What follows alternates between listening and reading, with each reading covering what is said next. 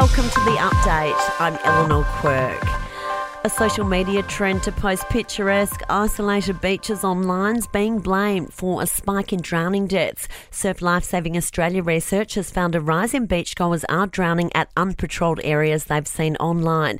Researcher Dr. Jazz Laws says the study also revealed failed rescues were among the top reasons for drownings across the country. Too often we see someone go in to rescue someone who's in distress and tragically drown themselves. Often these bystander rescuers are parents or carers of a child or a minor under 18. Brittany Higgins has taken to social media to react to claims her former boss is considering an attempt to freeze her funds in France. Senator Linda Reynolds has sought legal advice about enforcing an Australian ruling preventing her former staffer from selling assets in her new home country while a defamation case remains active. Ms Higgins says she won't be bullied by her one-time boss, insisting she isn't the same naive 25-year-old from Parliament House. As the new school year fast approaches, parents are being urged to avoid posting back-to-school pictures online. The Australian Centre to Counter Child Exploitation is warning that school uniforms could lead predators to children.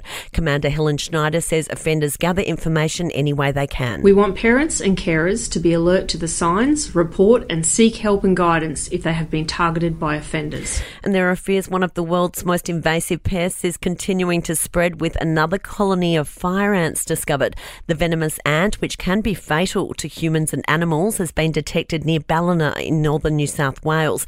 Rhys Pianta from the Invasive Species Council says the pest can also devastate native ecosystems and the government needs to act now. We need to see the government really ramp up the surveillance to this. No expense should be spared in responding to this outbreak. Fire ants are one of the world's worst invasive species. So we need to do everything we can to eradicate them and stop them spreading even further. Sport and entertainment are next.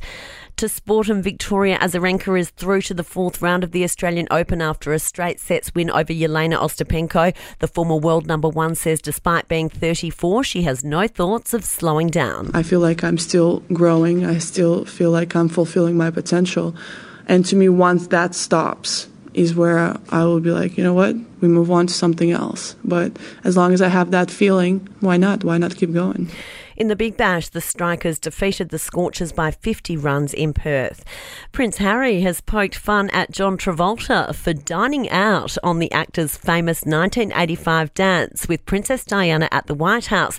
The Duke of Sussex was inducted into the Living Legends of Aviation in Beverly Hills, Travolta presenting the honour to the Prince. This is nice.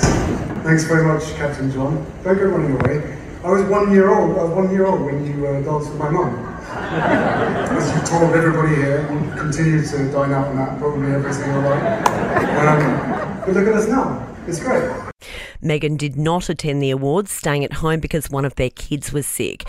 And that's the latest from the Nova podcast team. We'll see you again soon for another episode of The Update.